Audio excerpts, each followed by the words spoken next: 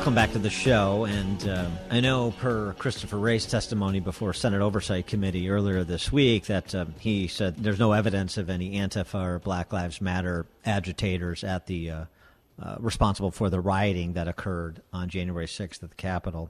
This, despite the fact that one John Sullivan was arrested, this individual clearly a man of the left, regardless of the desire to gloss over the John Sullivan arrest for his conduct on January 6th, including being inside the Capitol. Remember, he filmed the police officer who shot and killed Ashley Babbitt.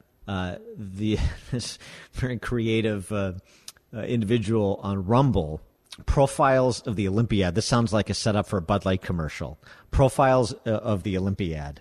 The profile on John Sullivan. And by the way, this is accurate, including some stuff I didn't know. Statistically, very few people are able to escape the ghettos of wealthy Northern Virginia, largely due to the fact that most people spend their lives trying to be wealthy enough to get into Northern Virginia. So for a young John Sullivan, he understood full well that the odds were stacked against him. Many of his childhood friends had already fallen prey to the neighborhood's dangerous activities, such as sailing, water polo, lacrosse, and some had even suffered a worse fate, rowing team.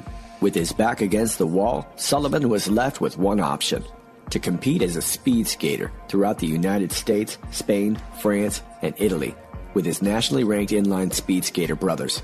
But John still felt like he had something more in him to give. So he left it all and moved to Salt Lake City, Utah to train as a professional speed skater, because evidently there's money in that. But things wouldn't be easy for the young Sullivan. Salt Lake City was dangerous and cold. Mostly cold. So John did what any young, black, non-Mormon speed skater from Virginia could do, and worked as an Uber driver, which would enable him to put food in his stomach and about $10 on a 20-sack. John's story was even featured on an Uber commercial, which is totally coincidental and a stroke of luck for this downtrodden young minority from the suburbs. And it was here that John would make his transition from speed skater to speed dealer. The blazing fast pace of Salt Lake City still wasn't enough to quench John Sullivan's thirst. He felt like he was more than just an Olympic hopeful.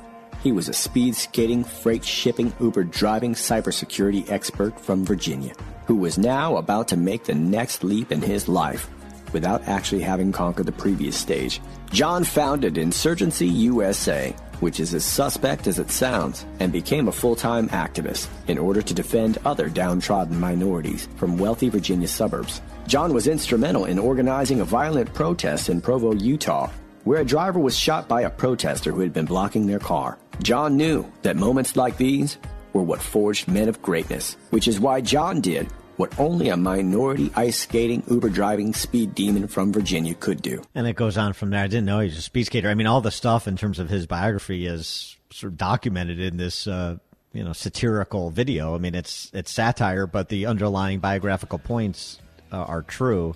Something that the FBI apparently couldn't figure out, at least Director Wray. This is Dan Proft.